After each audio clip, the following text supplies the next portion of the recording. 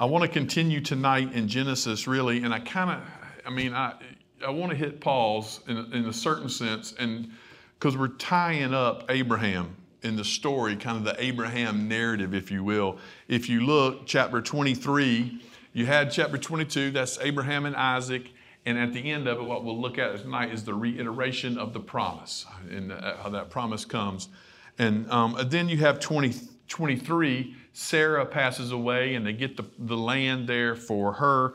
24, Isaac and Rebekah are married. And then 25, as you move through that, Abraham passes away, and it kind of closes the book on Abraham. So we'll go through those rather quickly next week is the plan. But tonight I want to kind of hit a pause on this and just talk right there in chapter 22, that verse, I got my glasses, verse 15, and through the end of the chapter, and just talk about kind of Abraham's obedience.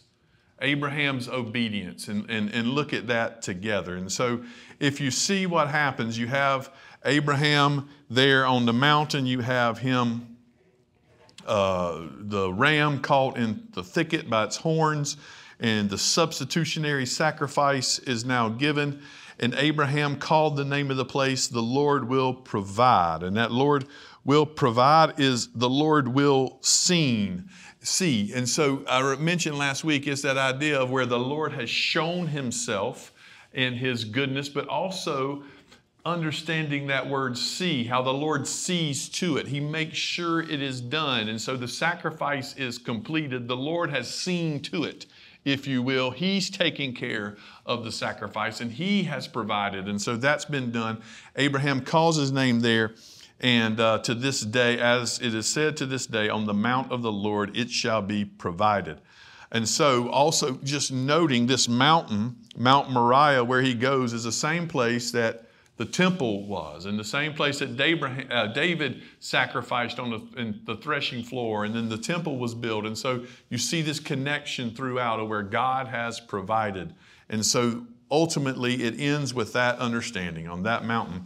And the angel, it says in verse 15, the angel of the Lord called to Abraham a second time from heaven and said, by myself I have sworn, declares the Lord, because you have done this and have not withheld your son, your only son. I will surely bless you. I will surely multiply your offspring as the stars of the heaven, as the sand that is on the seashore. And your offspring shall possess the gate of his enemies. And in your offspring shall all the nations of the earth be blessed, because you have obeyed my voice. And so I want us to look and consider that you have obeyed my voice tonight, and consider Abraham's obedience, all right? Let's go to the Lord in prayer and ask him to be with us. Lord, thank you for your word, and your word is true. And so, God, as we seek to learn tonight from your word, that's why we've gathered here. That's why we've come together to gather around your word and to learn from it. And so, God, as we hear your word, as the Spirit applies your word in our heart and our life, help us to grow in grace. That word we even discussed this past Sunday, help us to be sanctified in the truth. And so, Father, purify us, sanctify us in your word. Help us to be better followers of you, more faithful to you. All this we pray in Jesus' name. Amen. I do need to say one thing. I don't know if y'all listened to my sermon on Sunday, but I got about 20 texts asking me who was the bobblehead on the shelf behind me. And so just to let you know, that wasn't anything great. That was Charles Spurgeon. Charles Spurgeon he died in 1892, I believe, and right before he died, he had issued the rights to have a bobblehead made of him. So that's who that was, just to let you know. I meant to say that earlier. This spot here in Genesis chapter 22 is the first time we've seen the word. Now, we've talked about this before, but this is the first time we have seen the word for obey. And so here, the angel of the Lord speaks to Abraham after he had completed this task, this test that was placed before him, as the word says. And it says, he reiterates the promises, all that he had already said. Your offspring will be the sand of the seashore, and all your enemies shall possess them at the gate. Your offspring shall be the nations of the earth. They'll all be blessed. because you have obeyed my voice. He gives this because statement. Because of your obedience, all these things are true. Now, I want us to just camp there for a second, because I want us to be reminded of a couple interpretive things when it comes to Scripture. Remember our passage in Luke chapter 24. In Luke chapter 24, Jesus is meeting with his disciples on the day that he had been raised from the dead. He had already met with two of them on the road to Emmaus, remember, and explained to them, as it said in Luke 24, explained to them everything that was in the Old Testament that was written about him, basically. And so then he comes back, and now all the disciples are gathered together in Jerusalem on that late Sunday evening, and Jesus appears in the room with them. And it says, Luke, it tells us that he began with Moses, which is the first 5 books of the Old Testament, the law written by Moses. He began with Moses and the prophets, which are all of the prophets, starting there with Isaiah and running all the way through, and the writings or the Psalms, which is all that middle section that gives us the history and other things in the Old Testament. The 3 sections of the Old Testament, he went to those. And he, as Luke tells us, he opened their minds to understand the Scriptures. And everything written in the law and the writings and the prophets are about Jesus. And so Jesus tells us the key interpretive principle for the Old Testament for us is that Jesus is the key. Everything is pointing toward him. And so when we come to stories, this is what separates us out. And to make this simplified, I don't mean this in a bad way, but to make this simplified, this is what makes me different than a Jewish rabbi, if you will, who doesn't believe in Jesus, who just preaches the Old Testament as history and moral stories. What we see when we come to the Old Testament now is this is not where we go, hey, we need to be like Abraham, or we need to be like David, or we need to find, and sometimes we oftentimes preach it that way, but really what we need to be doing is, how does this point me to Christ? And how does this make me a better believer in the Lord? And where do I look for my help? Because we have one, as the New Testament says, that is greater than Abraham. The Abraham saw his day and rejoiced, it says to us. We have one who's greater than Moses. We have one who's greater than David. We have one who's greater than all. He becomes the example for all things for us. He becomes not only that, the Savior and Lord who rules and reigns. That's who we look to. So when we come to Moses, and Jesus even says, if you believe Moses in John chapter 5, if you believe Moses, you would believe me, because Moses was writing about me, Jesus said. So if you believe it, that's why I believe you can give me all the scholars in the world who want to kind of come at us and say that, well, obviously different people wrote the first 5 books. It wasn't just Moses who wrote it. Well, do you know better than Jesus? Because Jesus says Moses wrote it, and I don't know about y'all, but I'm going to stick with Jesus, right? Everybody got me? That's where we're going to stay. So here Jesus says Moses was writing about me. If you believe Moses, you believe me. And so ultimately we know that this points us to Christ. All of it points us to Christ. And what we see here is that it would be us who would be on that altar, and it would be us who would have to have our life taken because of sin, who would have to be sacrificed. But there's a substitutionary sacrifice for us waiting, having been caught in the thicket, in the thistles, if you will, this Lamb who was spotless before the foundation of the world, Jesus Christ our Lord. All of it points us to Christ. And so we come out of this wanting to be better believers, better followers, more trusting in Christ when we read these passages. At the same time, there are places in here that helps become exemplary faith for us that we can learn lessons from. And as we are following Jesus, what can we learn now in our walk daily as we look to Abraham? How can we learn here as we are following after Christ? What can we learn to be better followers? It's interesting how the Old Testament tells the story. The Old Testament, a lot of times when we tell stories and you read novels and other things, we like to tell stories that doesn't just get at what happens, it gets at motives, right? Why did they do that? And we'd like to tell it where they understand what's the motivation, what was the intent behind of those things. And so when we tell stories, we like to hear that intent or that motivation that comes about. And we maybe, that's what we like to read, not just what they did, but why they did it.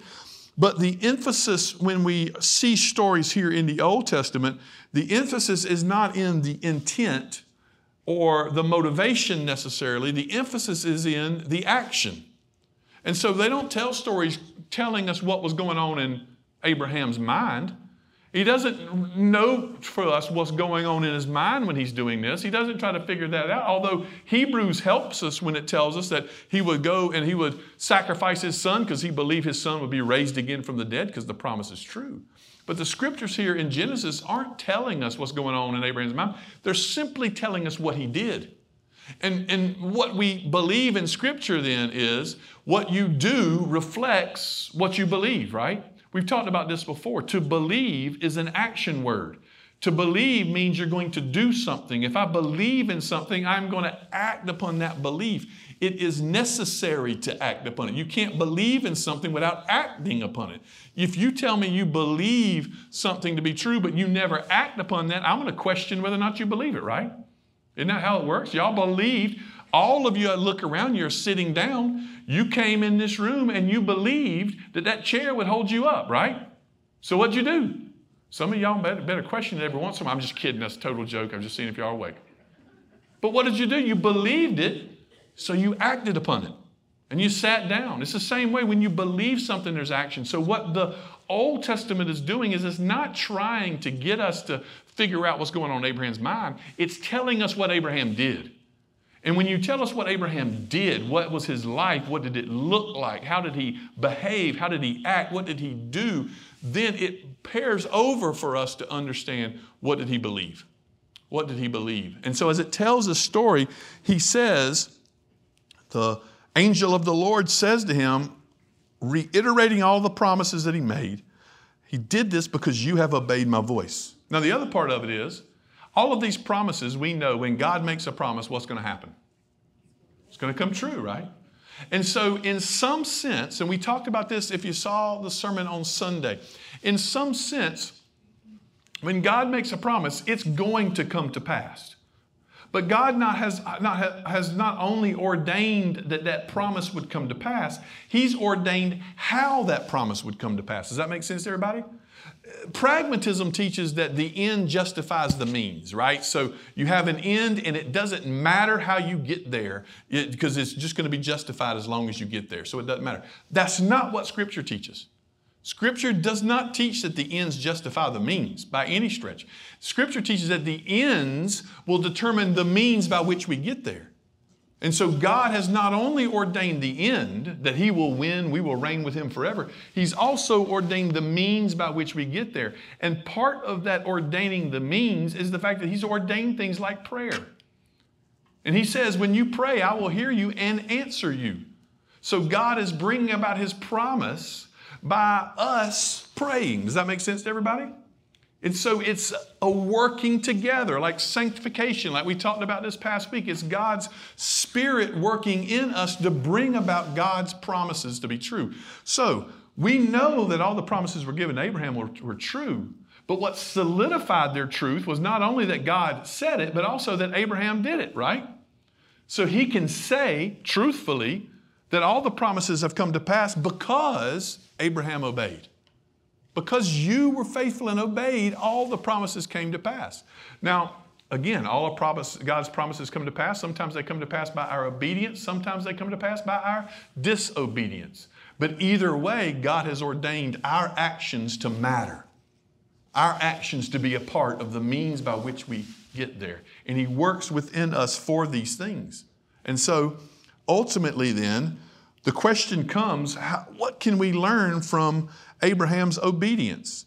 He goes up and the Lord says to him, because you have not withheld your son, reiterating it here with your only son, reiterating that this was the one of promise, that Ishmael is not who we're talking about here. This was the only one that was going to bring about the promise, so you trusted in this one. So what can we learn from the obedience of Abraham? First of all, Abraham's obedience is reactionary to God's grace. God's grace comes first. Remember that in chapter 21. In chapter 21, we saw how God had brought everything together, how God had blessed Abraham, put Abraham in the right place, how he was taken care of. We've seen this throughout Scripture. Our obedience does not come before God's blessing. Our obedience comes in light of God's blessing and salvation. Does that make sense to everybody? Because we're not saved by our works. We're not saved by what we do. And so as I pointed out many times, I'll point out again, Exodus chapter 20, when you have the 10 Commandments. I am the Lord your God who brought you out of the land of Israel, who brought you out of slavery. Now you shall have no other gods before me. He starts with, I've already redeemed you. Now, here's how you act. And you see the same response here.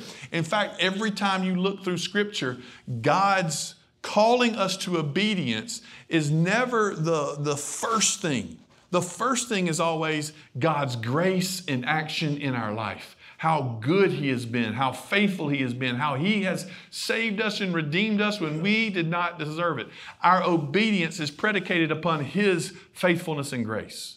And you see that same thing in Abraham. Abraham is reacting here.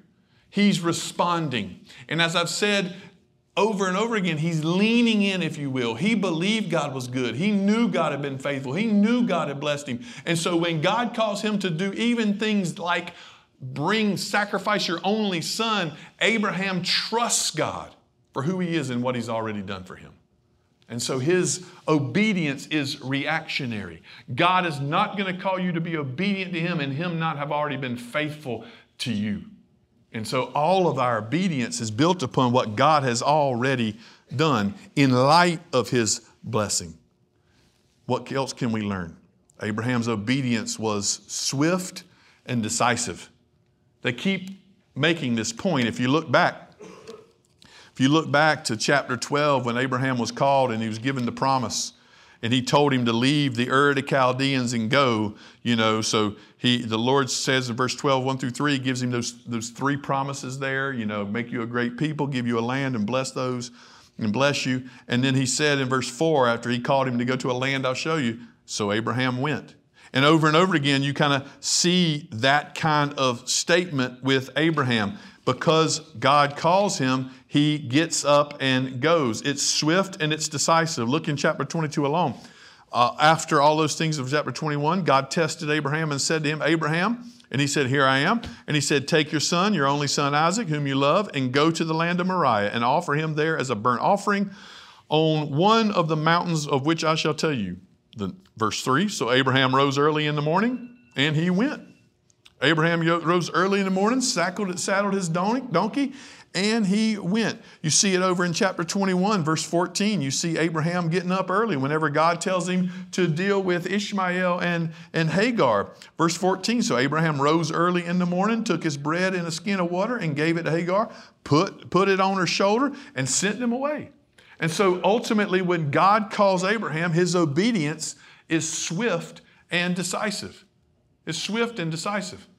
Y'all know how we work this. You try to get your children to do this instant obedience, we need you to listen to me and we need to listen to me now. You know what I'm saying? And so, heaven forbid something dangerous happens to your kids and you're screaming at them to move and hurry because they are never going to move or hurry. Y'all know what I'm saying? Or listen to you the first time. I don't know about y'all. Maybe I'm telling about my love you. My kids, some of them are here. Hey, I love you. But my point is, we want that. You need that obedience and you need it to come swift and decisive. Well, that's what the Lord desires from us. And we surely can learn that from Abraham. When God calls you to do something, having already displayed His grace to you, having already made His promises to you, having already shown you His goodness, He calls you to do something, get up early the next morning and do it. Get up and go. And that's something you see with Abraham's obedience over and over again. Psalm 119:60, I will hasten and not delay to keep all your commands, Lord. I will hasten and not delay. Why do we delay in keeping God's commands when we know God is good, when we know His commands are right for us, and when we know that He knows best? Why would we delay in it? Why wait? Why put it off? Why procrastinate with keeping those things? It doesn't make it in keeping with God's goodness and His grace. we act swiftly and decisively to do what God calls us to do. To do what God calls us to do. Next. By the way, I love that when the Lord comes at him, just right here, whenever you are operating in obedience to God's goodness and you're acting swiftly and decisively in that sense, notice the verse 11 here of chapter 22. The angel of the Lord called to him from heaven and said, Abraham, Abraham. And Abraham said what? Here I am. Or you see it back in chapter 22, verse 1. Abraham, and he said, here I am. Notice whenever you are acting in obedience to God and his faithfulness, you're not scared or worried whenever God calls on you, right? Do y'all remember, if you can contrast this with Adam and Eve in the garden? Whenever the Lord comes into the garden with Adam and Eve, what did he say? Adam, where are you, right? And Adam is diving behind little trees and stuff. He's sewing his fig leaves together, trying to make this thing work and diving behind trees. He's hiding from God because he knows he's in trouble. He's got something to hide. He's got something to put away. But Abraham, who is acting in obedience with God, swiftly and decisively, when God calls, what did he say? Here I am. There's nothing to fear. There's no danger in this. There's nothing to hide from God because he's obeying him and pursuing him. And so, rightfully so, could we miss the call of God because we're acting in disobedience? Could we be hiding from God because we don't want him to see what we are doing? But when we're living obedient and faithful lives, here I am, Lord, whenever he calls. Next, you see, this obedience that Abraham had, what we can learn was this was a long obedience. This wasn't a short deal. This wasn't simply Abraham in chapter 22, here's a test for you. I need you to go and take your son. This is 25 years in the making. This is a good bit of time. That famous book, there was a philosopher named Nietzsche, and Nietzsche is known, he's an atheist philosopher. He's the one that said God is dead, right? He's the one that believed God was dead, and he made all of his arguments for that. But he had a line that has stuck with Christians even. And Nietzsche said that the best obedience is a long walk in the same direction. A long walk in the same direction. That's what it is. And there's a book actually written with that title on it for Christians who are saying this is Eugene Peterson. This is what obedience is. It's a long walk in the same direction. And so you see that with Abraham. This obedience wasn't, I need you to just be on your best behavior tonight. Y'all know. I need you just to mind me tonight. Just get through the night. Just help me get through. This wasn't what God called Abraham to do. God called Abraham to follow him with a life for a lifetime. And so obedience and the call of God is not just simply, I need you on your best behavior because people are watching tonight. That's not what he's calling us to do.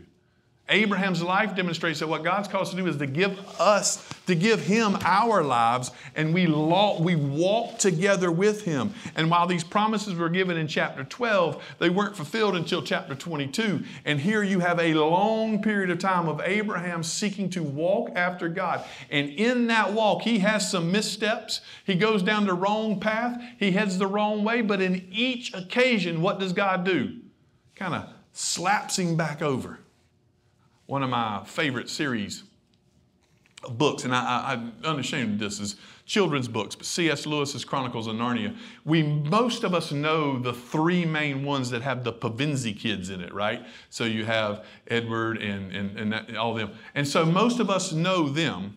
And so there's 7 books in the series.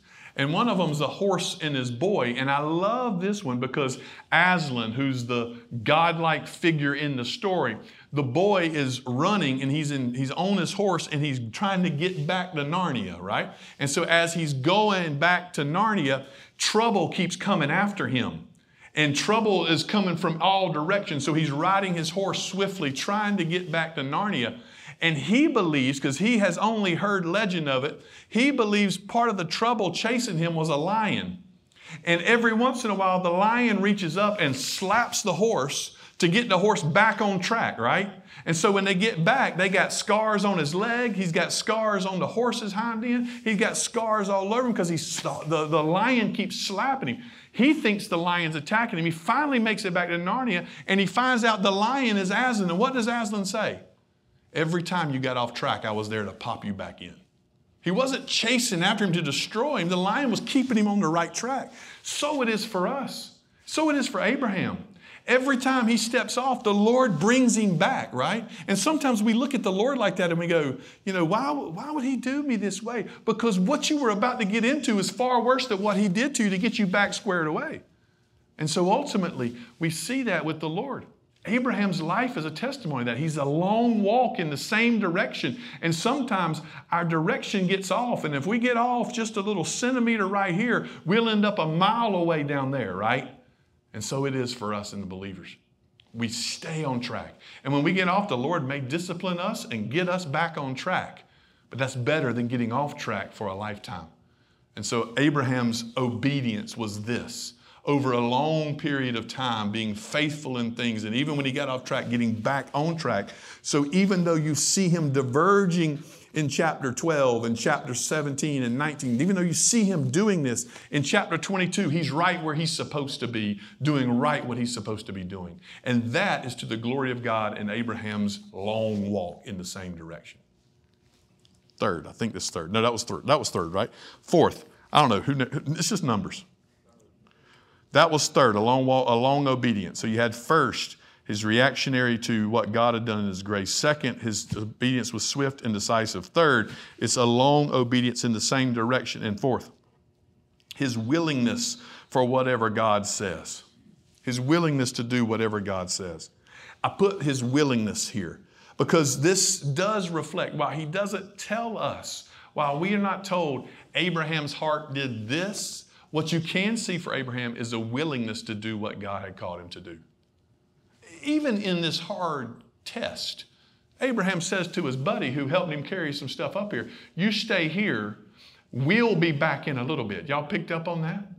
We'll be back in a little bit. Abraham knew he was supposed to go sacrifice his son Isaac, but he says to the guy, we'll be back. Abraham is going, and it's seemingly that he's going willingly. We know that there are people who are obedient and mad about it, right? Y'all ever heard of grumblers?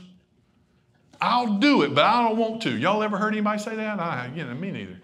My kids are angels. And so that was covering up for last time. So we see this, right?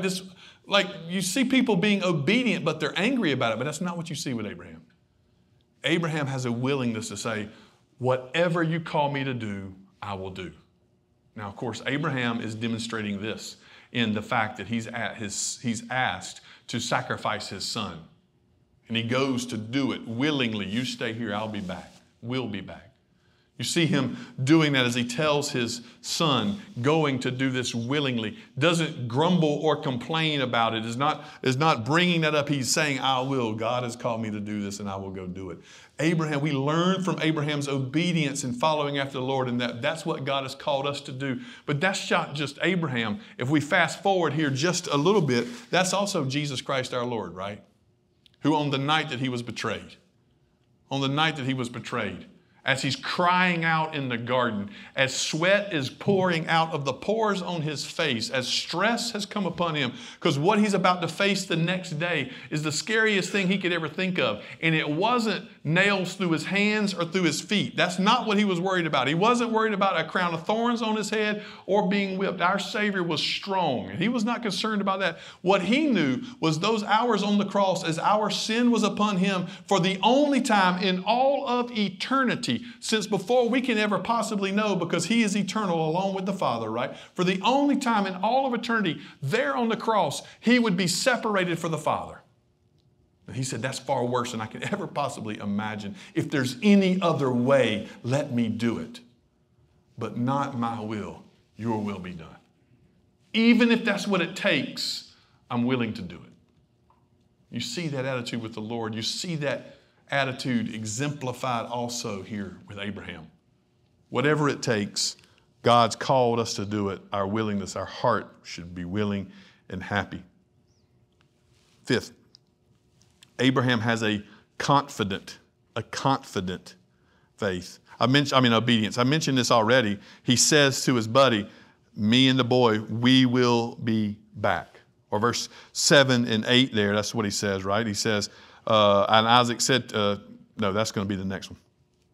He has a confident faith. We'll be back. He knows that God will do it. That's where Hebrews tells us even if he sacrificed Isaac, he believed he would raise him from the dead.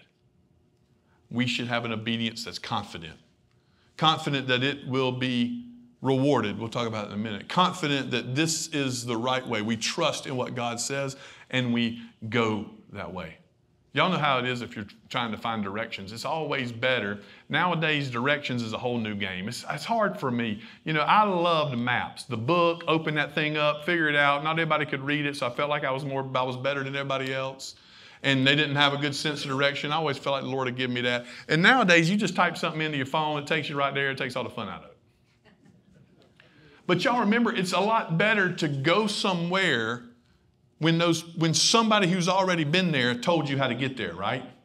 Here's how you do it. You go down to where that fence stops, take a left, 2 trees. You'll see 2 big trees together. Take a right at the 2 big trees. Y'all know what I'm talking about. Dirt road, half of it's gravel, the rest of it's dirt. You'll see that. Just keep going. So if somebody's been there, I trust that. They've been there. I want to do it. And so it is for the Lord here. Ultimately, our directions are not coming from a novice. Our call and what we ask to do and what he's called us to do are not coming from somebody who's never been there. They're coming from the King of Kings and Lord, the creator of the universe who spoke this into existence. We should have a confidence that his word is true. And that confidence should come to us even when the world is saying the exact opposite, right?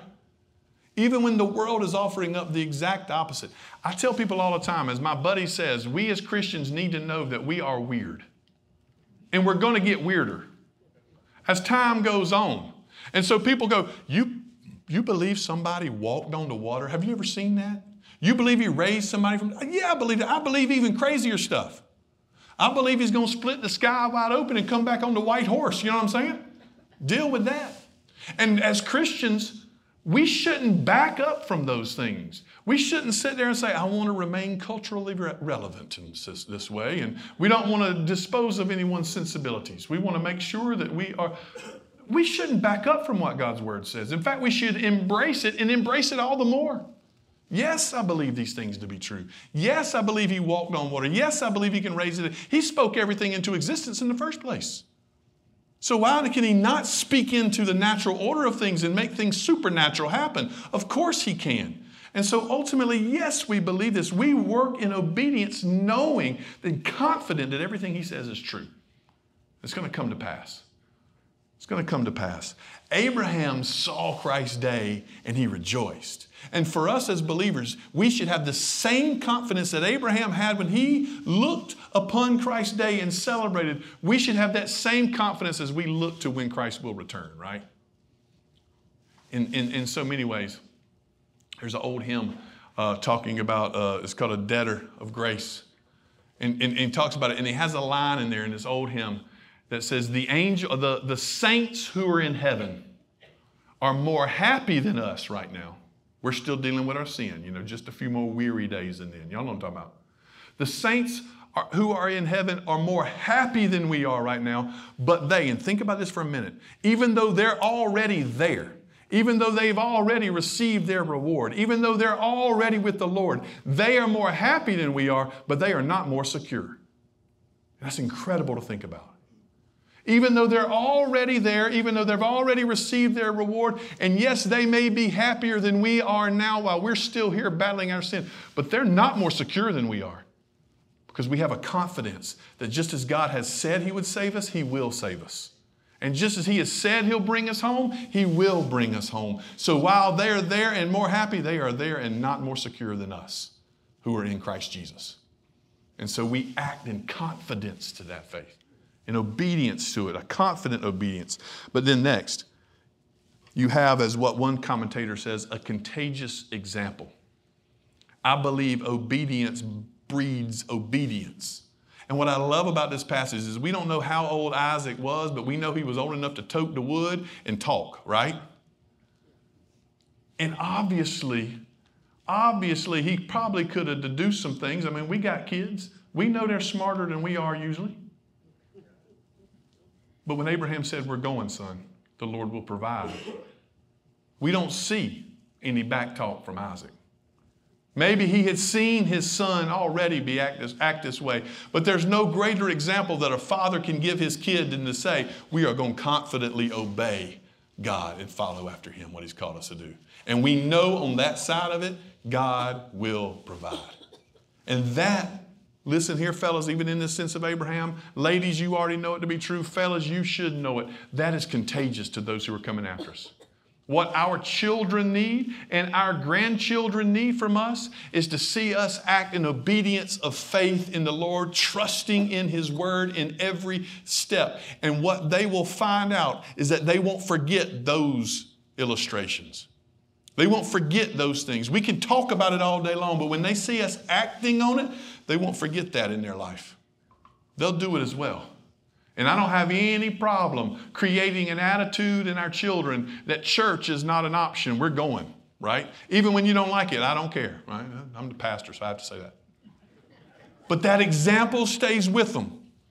And that example stays with them. And every day, even when it's difficult, we pray. Even when it's hard days, we read the word together. Even in these difficult decisions, we're going to trust God. That sticks with our kids more than anything else. And that obedience that we see in Abraham is contagious. It goes and passes on even to Isaac. Last, we see that he is rewarded for his obedience. Because you have obeyed my voice. Because you have obeyed my voice. I know we're running short on time. Just to look over with me to 1 Corinthians. We'll look at 1 Corinthians chapter 6 first.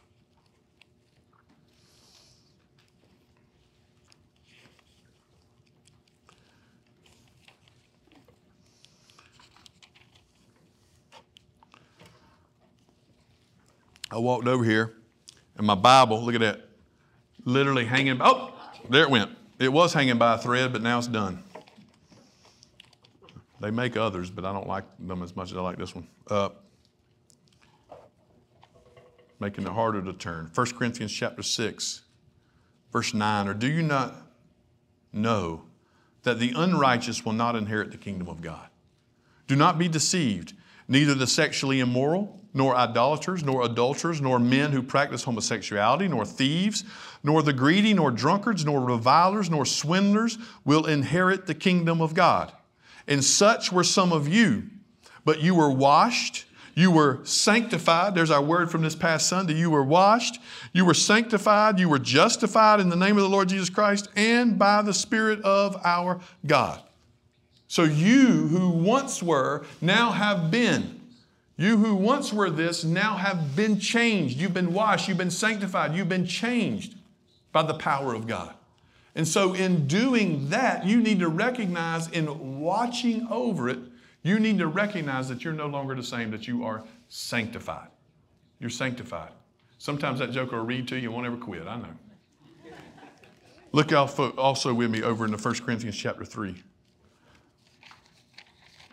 1 Corinthians chapter 3, verse 11. So this idea here is that our obedience comes because we've been sanctified, we've been justified, we've been changed. So therefore we're not what we used to be.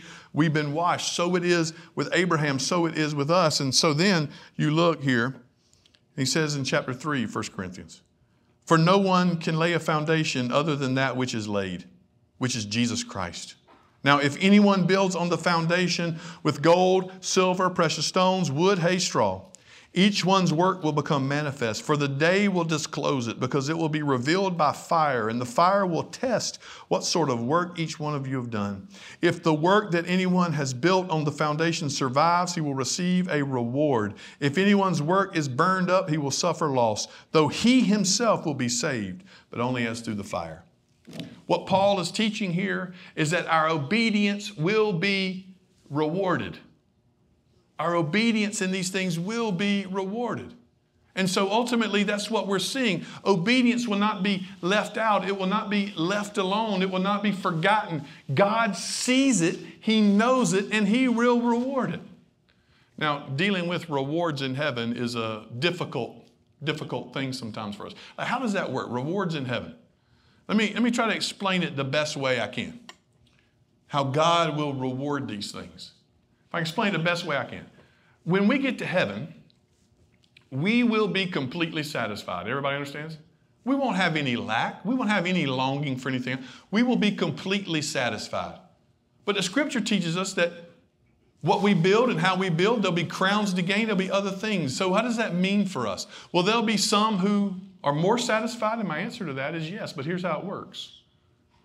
It works in this sense. I've got a truck now. That truck has a 34-gallon gas tank. Y'all know what I'm talking about? My previous car was a Toyota Corolla. I could fill that thing up, $12. 12-gallon gas tank. I think, 14 maybe. And so you have a 14-gallon and a 32-gallon. It takes me some more money to fill up the truck. But my point is, when it's full, right? Whether it's 32 gallons or 12 gallons. Same way with the Corolla. When it's full, it's full. It's completely full. It's completely satisfied. What we do as we live a life of obedience is the question becomes, how big will our gas tank be, really? We may have a 12-gallon gas tank and we'll be completely full and completely satisfied. But the scriptures teach us, as we build upon that life, after we seek after obedience, we will be rewarded in these things. And so our obedience in this life can help determine what our satisfaction will be there. We'll be completely satisfied. The question is, how big a gas tank are we going to heaven with, right? And so we see this even with Abraham. God says, you have been rewarded because of your faith, because of your obedience. All the promises of God were coming true, but Abraham's obedience sealed the fact that they have come true. God used Abraham's obedience to bring about the promises that he had already made. They worked together, and so it is for you. When God has called you to do something, as his word has told us, we seek to do it because God will bring about the ends by the means by which we use our own life. So God says pray because that matters, because that's what he's ordained to change things with and to build things on. God says follow after me, live your life, because that matters. Because the very fact that you get there in heaven is all because of the grace of God that Jesus Christ has provided for us. And at the same time, when you get there, what's he going to say? Well done, good and faithful servant. Both are true for us. That the fact that grace has been displayed in our life will be displayed every single day in how we act and how we behave and how we live in our obedience. And so we long for that day. And just to tell you how sure it is, look with me to Hebrews as I close it out. Hebrews chapter 6. Hebrews chapter 6, verse 13.